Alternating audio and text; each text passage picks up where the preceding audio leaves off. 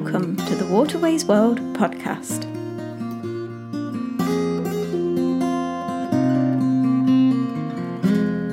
Hello and welcome to the Waterways World podcast. I'm Bobby Cowling, the editor of the magazine, and with me for this episode is the Chief Executive of the Canal River Trust, Richard Parry. The charity administers the majority of navigable waterways in England and Wales, and Richard has been at its helm since 2013, around a year after it was founded. Prior to taking on the role, he spent 19 years as a senior executive of London Underground, followed by a short stint as a director of the first group rail operator. During our conversation, recorded in mid-January, we discussed the Trust's achievements and setbacks to date, how both the ongoing COVID-19 crisis and climate change are posing new challenges to the way it works, and Richard's vision for its future. So, let's take a listen.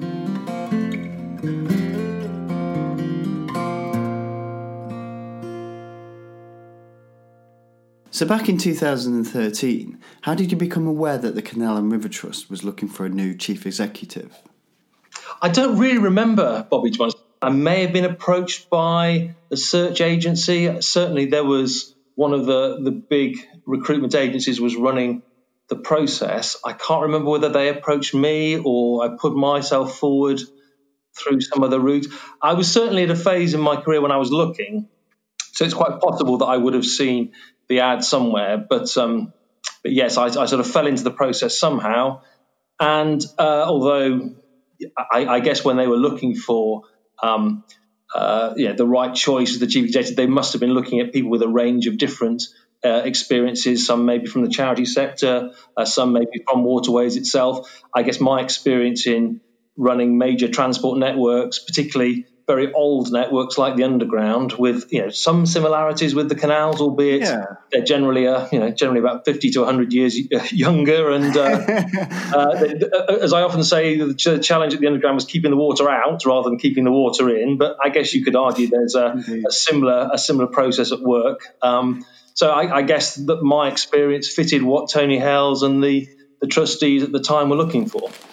And how much did you know about the waterways at that time? I knew some. So I one bit of my history that we didn't go over was my parents had been very keen hire boaters, so they'd never owned a boat. But I had done from the ages of about, I guess, 7 or 8 through to sort of 12 or 13. We'd done half a dozen different canal holidays. So I'd sort of had that experience, and I'd already remembered it very. In that way you often do as children. I've remembered it very clearly and very favourably. And because I'd moved into the sort of West Midlands area during the time I've been working at the Underground, about 2007, one of the things that I discovered as I sort of explored the local area was the canal network as somewhere to go out and take a walk. So I sort of started to explore and discover the canals around central Birmingham, the canals around sort of Solihull and Warwickshire. And so when the job came up, there was for me a very kind of clear connection with, I know I've really enjoyed my time exploring and discovering the canals. And I'd sort of, I suppose, without maybe even realising it, identified the potential that they had to have that connection with communities, etc. Maybe I'm probably sort of post-justifying some of this, Bobby, but if you're thinking back to maybe some of the things I had done with the Underground and the work we'd done there to try and promote that greater involvement with customers and local communities, and I'd probably unconsciously almost been thinking some of the same things as I'd explored the canal. So when this exciting opportunity to join the Trust came up, I guess all of that sort of suddenly flooded to the front of my mind, and I was excited by the possibilities of what the opportunity at the Trust would offer. One of the things I noticed shortly after you took on the role was how quickly you spoke with authority about waterways right around the system, including some of the more obscure routes. Did you have to sit and memorise maps and place names? Because I assume that there was a certain amount of research that went into the role. Very kind of you to put it like that. I don't think I did any sort of what you would call really dedicated studying. I knew a certain amount already from the things I'd done either as a child or the things I'd done when I'd moved up into the West Midlands and sort of explored a little.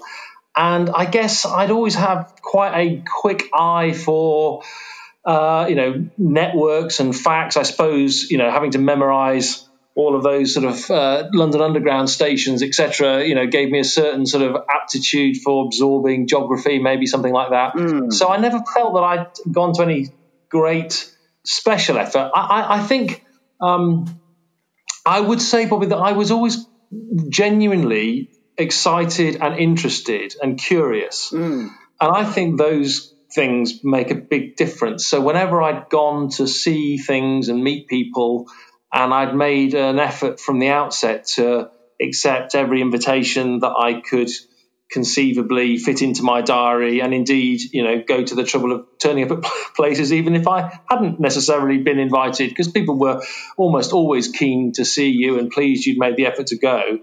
And I think I just got very quickly onto a learning curve where you discover things and that sets off questions about other things, and you go and learn about those, and you talk to people who are always, as you will have discovered in Waterways, so generous with their time and so pleased that you're interested in their knowledge.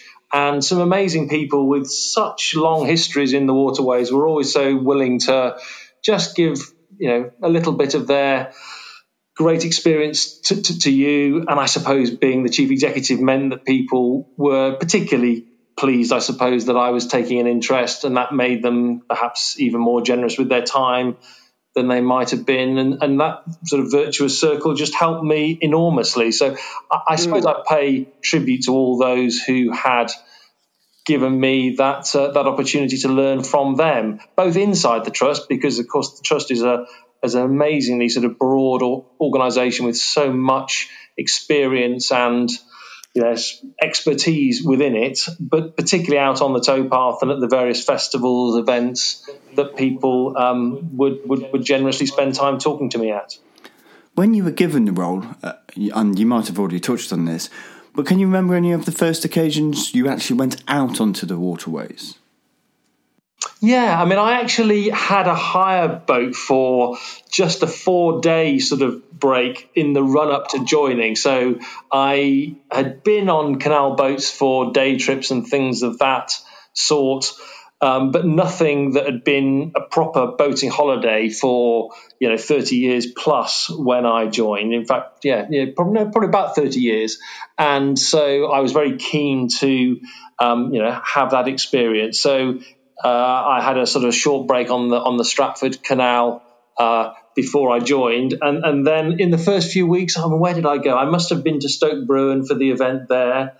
In fact, there was a lovely tale, particularly sadly having lost David, with me and David Blagrove meeting, and within seconds of being introduced to one another, we were both live on BBC Radio Northampton commentating on the fly past of the World War II aircraft that were doing a special sort of fly past for the Village at War event. So, that's what an extraordinary moment to suddenly find yourself with such, as I didn't entirely appreciate at the time, having just met him, such a legendary figure in the waterways as David, and I'm commentating on wartime aircraft that I literally knew nothing about, live on BBC Radio Northampton. So I lots of events that summer. It's 2013, so it was 2013, so a little while ago now. And of course, I have been to so many other events since that I can't distinguish all the places I went. I know the other thing I should say is that, again, part of my getting to know the people, because it is about the people as well as all of the history and all of the geography.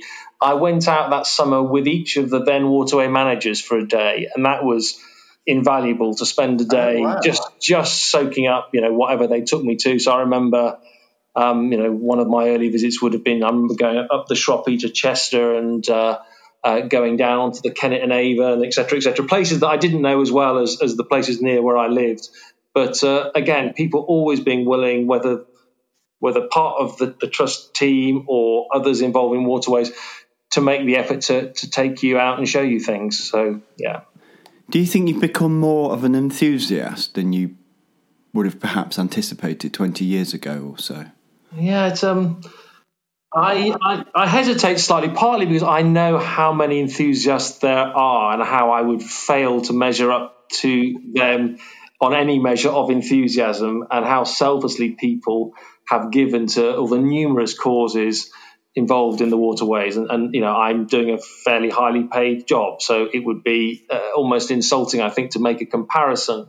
But I have genuinely loved doing the job and loved spending time discovering things and hearing people's stories and all the experiences I've been lucky enough to have. So in my own sort of modest way, I guess I would say I am an enthusiast. And I think it's important in any sphere of work, but particularly I think in this job, to have that enthusiasm for it. I think it makes such a difference to your ability to do the role.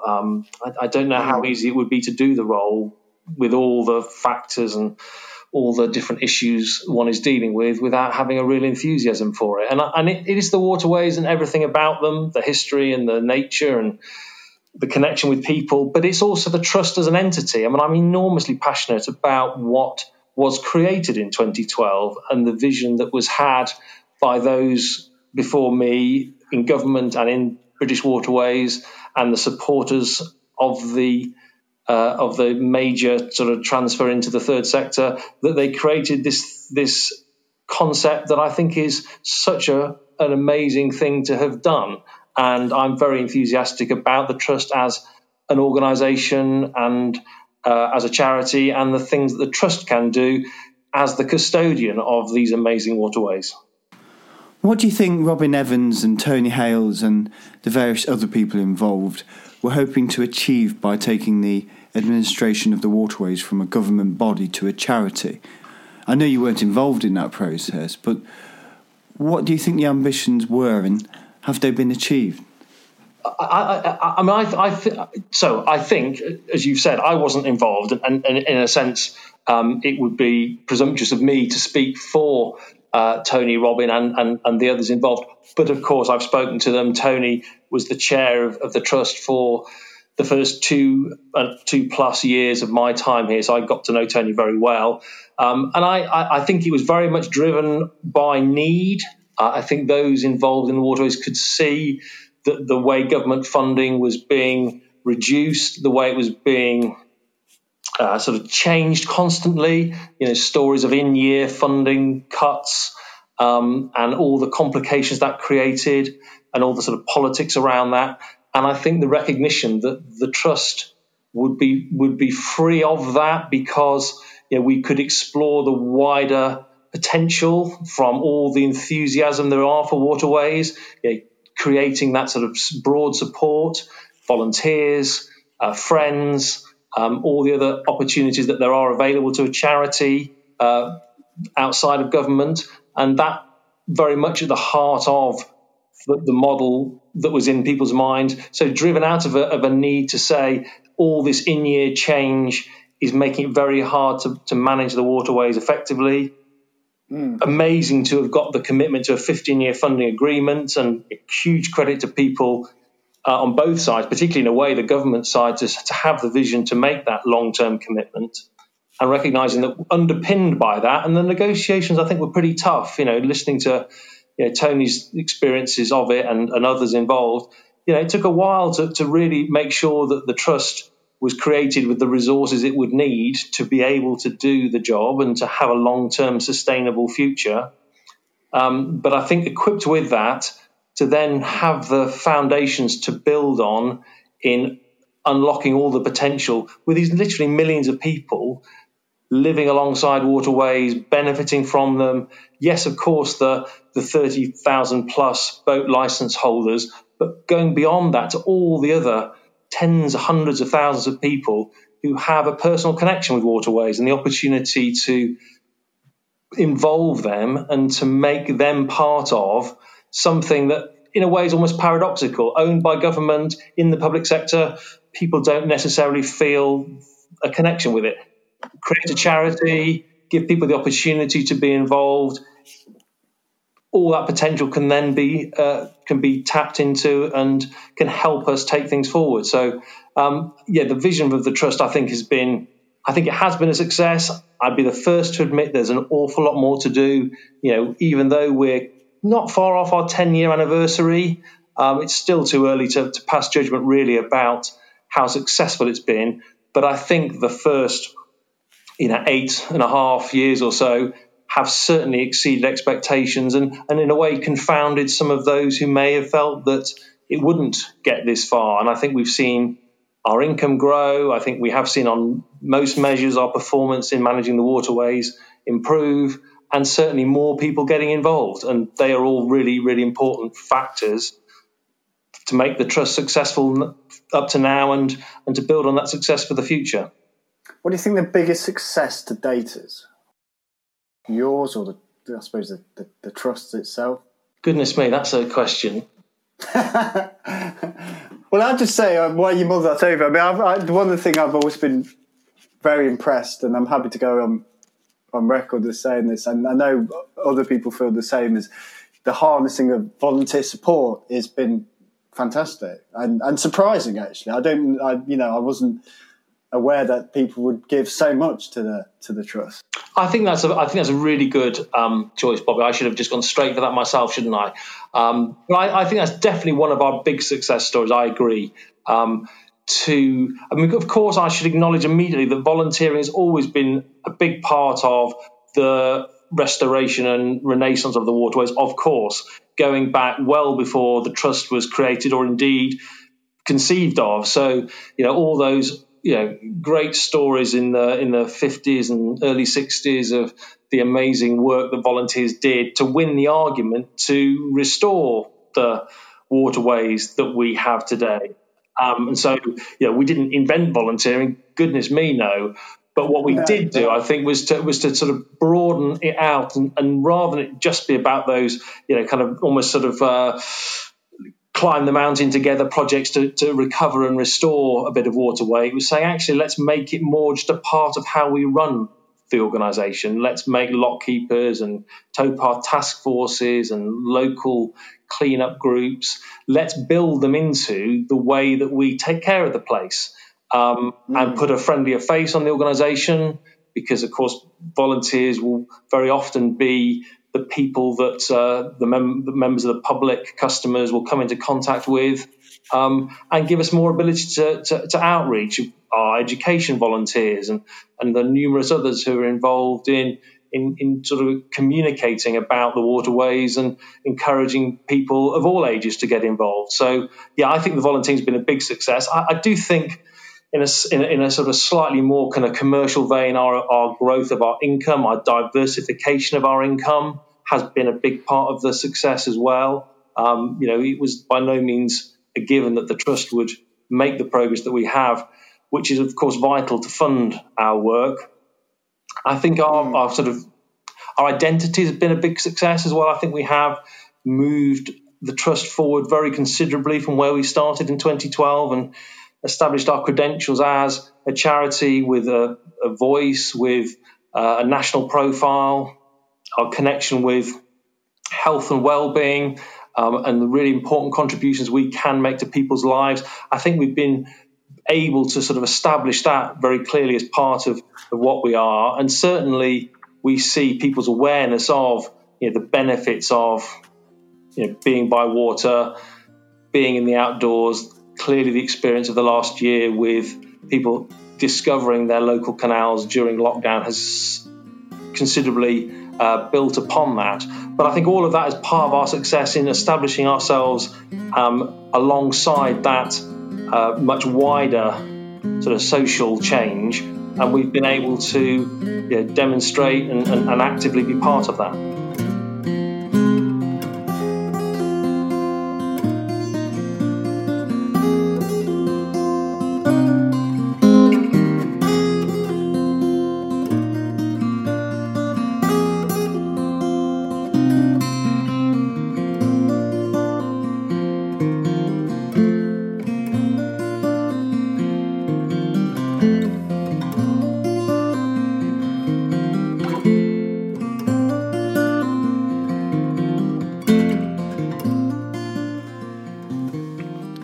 previously mentioned well-being, and it was back in 2018 that the Trust launched its new well-being initiative, along with a new logo.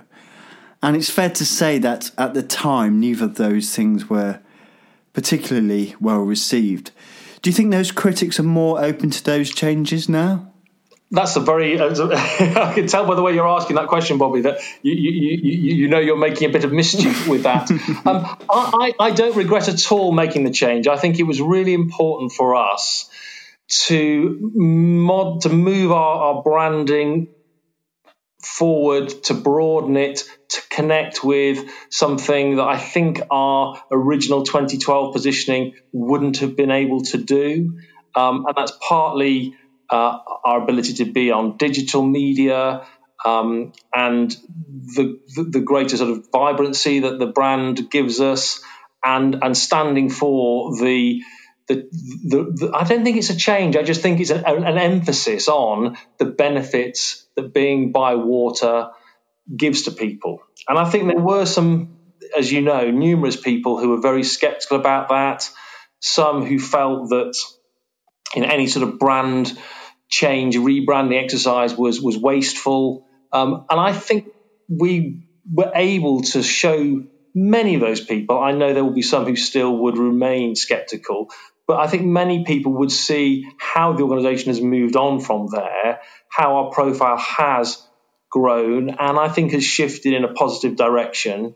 That they recognise that that change, maybe they have a slightly different view about it. I mean, I'm sure many people listening to this. We don't get as many letters, so well, I would certainly. I mean, I can't claim this is a conversation I have a lot, Bobby, and I think that's in a way itself a sign of change. I mean, lots of people involved in rebranding would say, when you're making a change at the time, a lot of your your core existing customers are uncomfortable with it because they're familiar with what you had before. You're making the change in order to broaden your appeal and to connect with others, and that's no different from us than it has been from numerous other rebrands. And I think some of the people who have spoken to me since have, as I say, acknowledged that actually taking a longer term view now that the moment has passed and they look back and see what was done, they are more sanguine about it. And I think it was really important for us to have an identity that we were able to leverage to connect with, a wider audience, a younger audience, maybe even a more diverse audience, and to demonstrate that the Canal River Trust is an organisation that is reaching into communities in a different way from I think we would have done with a more traditional brand that we had before. So, do you think that initiative has been successful? Again, it's it needs longer to be able to say that with absolute conviction, but I certainly think we've made a lot of progress in raising awareness, in connecting with a wider audience, in, as I said, aligning ourselves with that very important health and well-being agenda. And I think all those things have been strengthened by the rebranding. I'm not going to pretend before, again, people are yelling at their podcast playing device. The waterways haven't changed. The fundamentals of the experience of being by water, they are constant through this. So yes, we didn't invent that with the rebrand. I think we were able to shift and leverage and expand and amplify the sort of things that many people who've been boating since the 1960s themselves experience. And I think our change has been able to make it easier for us to communicate that. So I think it has achieved what we wanted. It has a lot more to do in the long term, but I think we're certainly satisfied that we made the right call in making the change when we did. Very good. Do you have any regrets or feel you would have done things differently while at the Trust? This is the sort of interview one would have when I'm leaving, Bobby. I'm not going yet, so I've got plenty more time to do things that I might regret. I mean, of course, there's I'm someone who is quite reflective. I will sort of play back things that I've done and sort of weigh them up and think about whether I could have done them differently. So yeah, sure, there's going to be lots of that. I think it's part of learning is to be reflective and to, not to almost sort of amnesia and blank out the things that didn't go well, but is to reflect on them and to try to learn from them. I mean, there's lots of sort of psychology that says, when you fail, that's when you've got the greatest learning opportunity. So I guess I believe in that up to a point. I'm not going to think of one sort of spectacular thing that I personally have done that I would be cringing about, but I know there'll be lots of things that I would reflect on.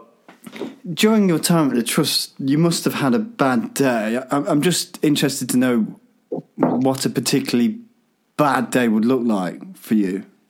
Well, I guess the one thing I'm not going to sort of steer around and I should acknowledge was the Toddbrook Reservoir incident. So on the sort of the big scale, on the sort of the macro scale, rather than anything about me personally, that's clearly been the worst day for the organisation since the Trust was created, because an incident on that scale is going to clearly be a very uncomfortable one, and that's a very understated word to use for all involved. And we had a very anxious 48 hours or so whilst we got to grips with the situation, drew down the water in the reservoir, and then started the very long process of ensuring the reservoir was safe. And we obviously got to a point where it was safe within a week and people could return home, but that was really just the start. And there's been a regime in place at Toddbrook ever since to manage it very, very, very carefully, very actively. We have pumps on site to keep the water levels down and are doing a lot of work. We've done a lot of temporary work, and we're now moving to the permanent design changes so that we can restore the reservoir to its use again. And obviously there's been an awful lot of commentary around Toddbrook. There have been the independent reports that have been published. And yes, that was a very uncomfortable time for all of us in the organisation as we contemplated what had gone wrong at Toddbrook. Part of that is linked to the challenge that the waterways face with climate change. And I've talked a bit about that in other places, about the scale of the challenge that we face in managing this very old infrastructure. Most of it going back to the early 19th or late 18th century, 240, 250 years old, not built to any design. And so, the extreme weather that we seem to be increasingly subject to, very, very dry for long periods and very sort of sudden storms indeed as we speak. I'm good with my fingers crossed because you have some very serious weather coming in the next 36 hours or so. Storm Christoph, isn't it? Storm Christoph, and we've had people mobilised. It's one of the slightly invisible things. I will just go off at a slight tangent, Bobby. I mean, I've got people who've been up very early this morning making things safe, who will be up again tonight. So perhaps people don't always see how much work is done, in the background. This is in response to the coming storm, gathering storm. The gathering storm, exactly. Just making sure that everything we can control, we are on top of and are anticipating. Clearly, when the weather comes, it comes big time these days, and our ability to deal with that is clearly very limited. But our infrastructure, we know, is always going to be susceptible. There's not an awful lot you can do to change the way that embankments were built that are 240 years old. But we know we have an absolutely important responsibility to keep them safe, and that's why we inspect so regularly. That's why we have such an active management program, and why we do all the repairs that we do. And so that's something that I guess Toddbrook, coming back to that, very firmly reminded us of the need to be vigilant in our care of all this very old infrastructure. But the challenge for us going forward is going to be how much that is going to cost us. And I've been making pleas to government throughout this year about what extra investment we think this waterway network that's at the centre of our national life in many ways, the millions of people who are involved in it in some way, the tens of thousands of jobs that depend upon it, the local economies, all that benefit that people gain from it, and actually how important it is that we spend the money on it, that we are seeing climate change increasingly needing us to spend. So we are upping our spend. We have been doing that steadily, but there's a very big ask, I think, for the next decade or so as we seek to make this infrastructure as resilient as it can be, despite its great age. We're in the midst of a second lockdown. Can you kind of give us an overview of what's actually happening out there on the network at the minute?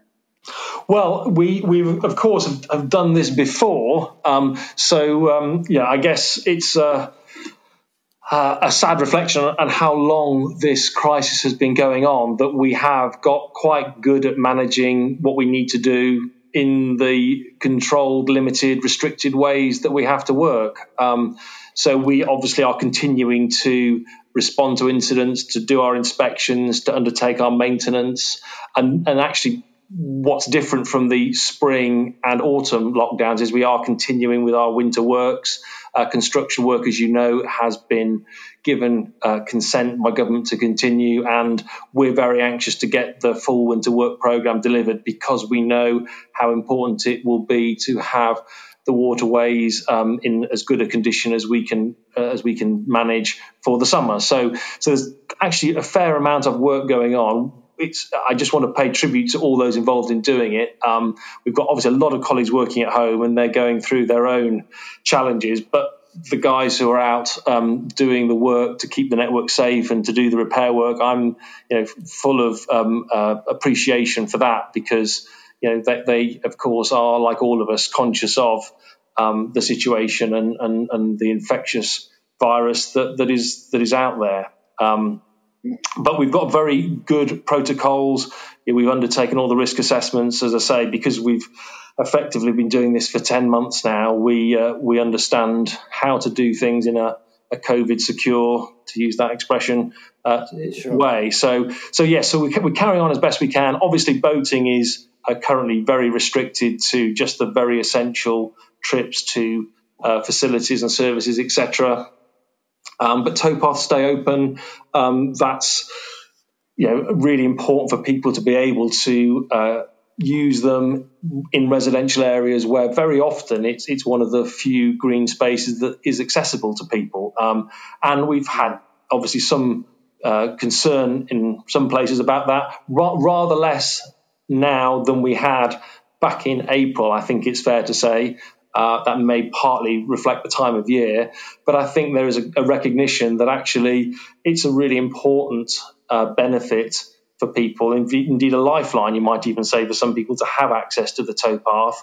And of course, it's something for the Trust to try to continue as we come out, let's hope, of this lockdown later this year, is to encourage those people who have used the towpath to continue their involvement with their local canal, and to hopefully encourage some of those people to recognise the role the Trust is playing and to give us their support, either volunteering or advocacy, even just to sort of talk about the canal and to promote it to friends. And when we get to the key decisions that need to be made in the future about our funding, we want people to be standing alongside us, promoting our cause and making our case for why it's so important we continue with a level of funding that keeps the canals in the condition that people want to see.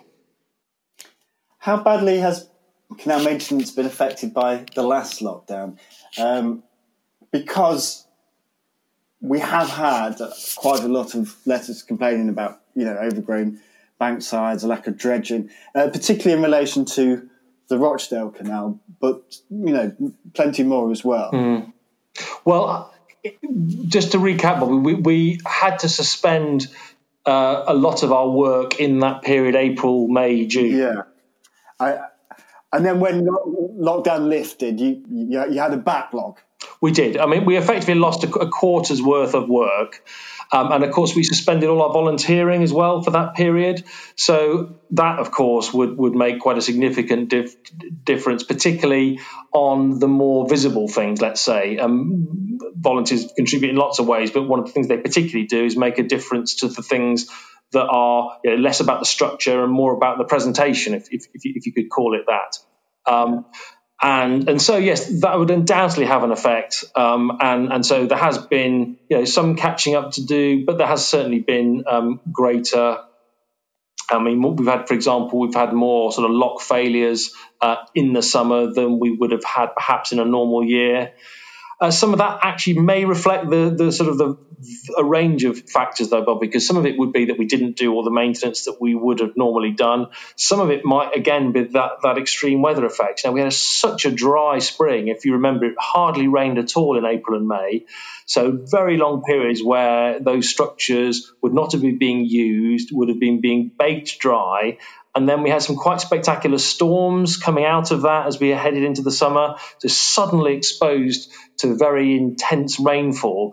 And we think that was, also a factor in causing some of the failures that we saw. And I'm not making excuses. I can't obviously explain that completely, evidence that, should I say. But we just think it was another part of the equation.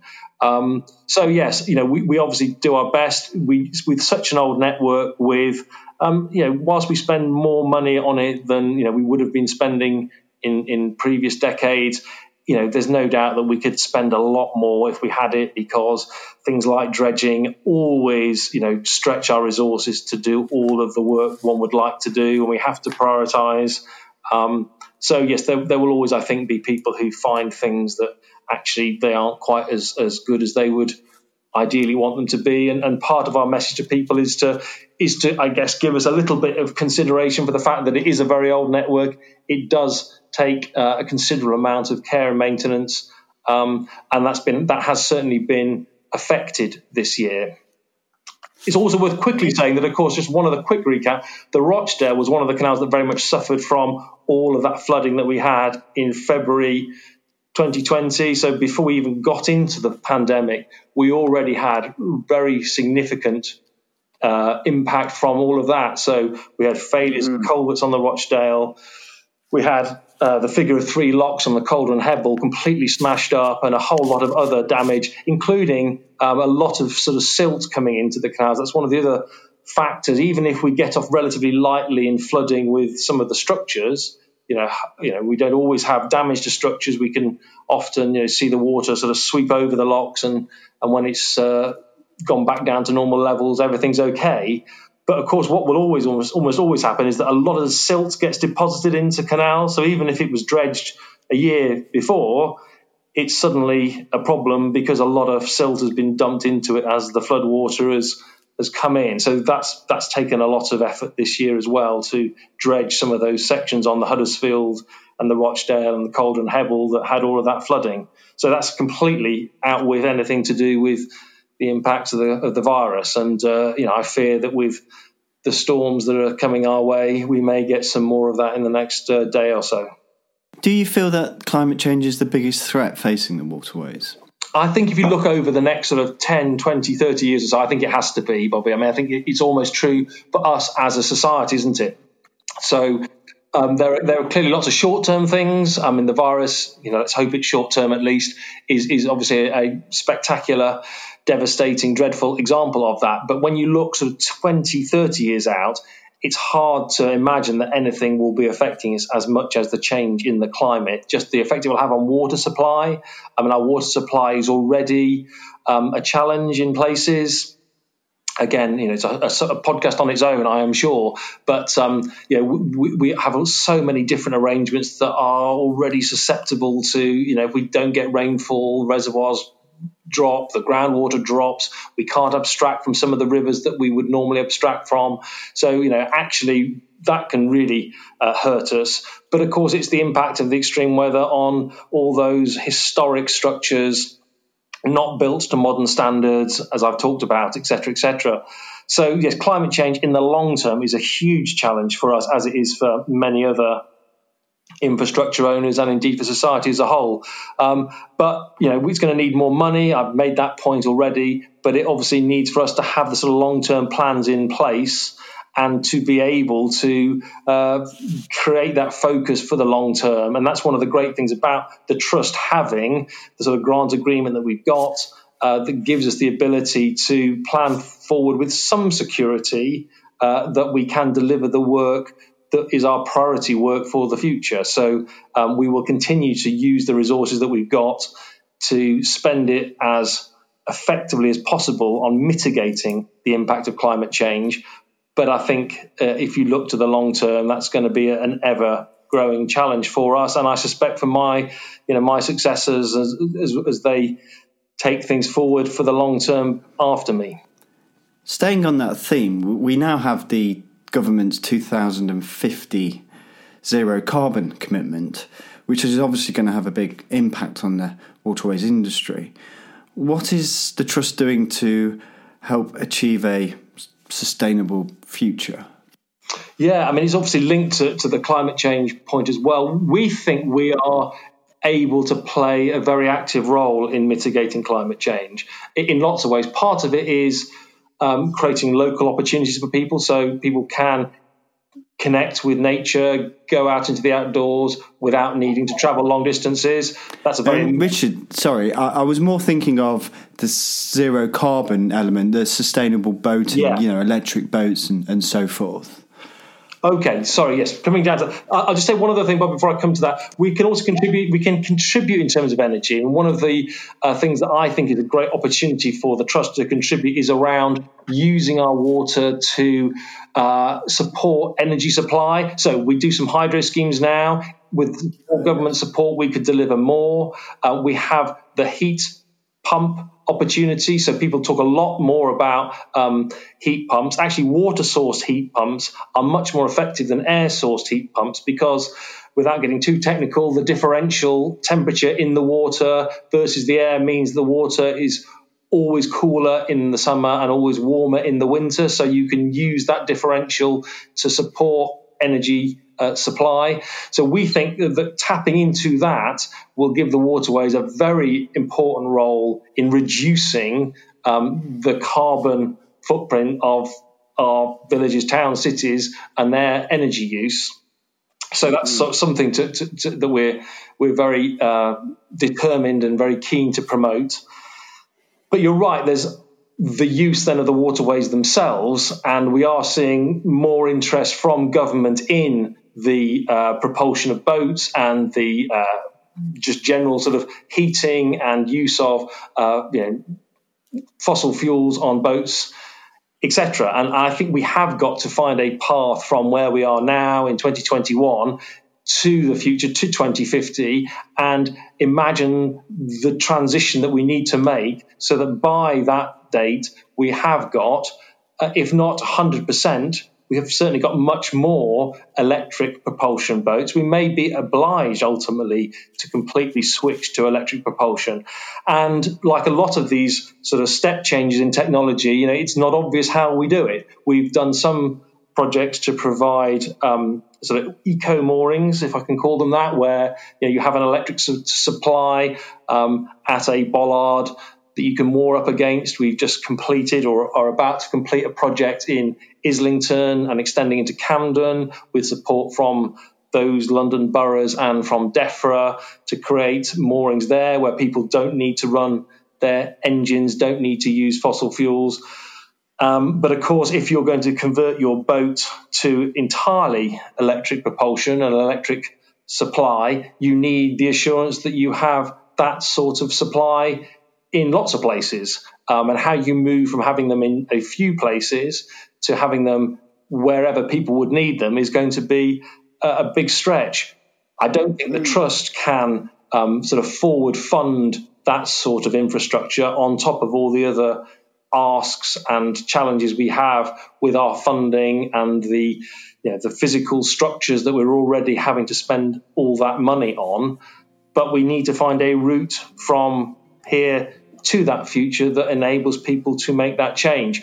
So we're involved in discussions with DEFRA, with other navigation authorities, and they, I'm sure, will pick up pace. This is an important year, of course, with COP26 in December. We want to be very much part of the whole sustainability agenda for the country, and this is undoubtedly something that will require more thought and more effort and more commitment over time. Richard, it's been fascinating talking to you.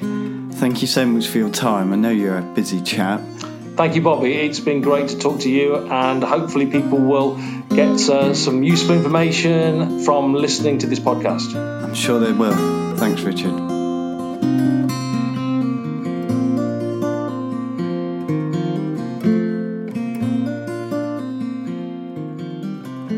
Waterways World has been Britain's best-selling Canals and Rivers magazine since 1972. In each monthly issue, you'll find the latest waterways news, practical advice on boat buying and boat ownership, reviews of the latest craft and equipment, a pull-out cruising guide to help you plan your next trip, first-hand accounts of waterways life, and insights into the history and heritage of our canals and rivers. For subscription offers, visit waterwaysworld.com, where you'll also find a searchable magazine archive, our interactive Ask an Expert advice section, and our boat search feature, the most comprehensive listing of canal boats for sale you'll find online. That's waterwaysworld.com.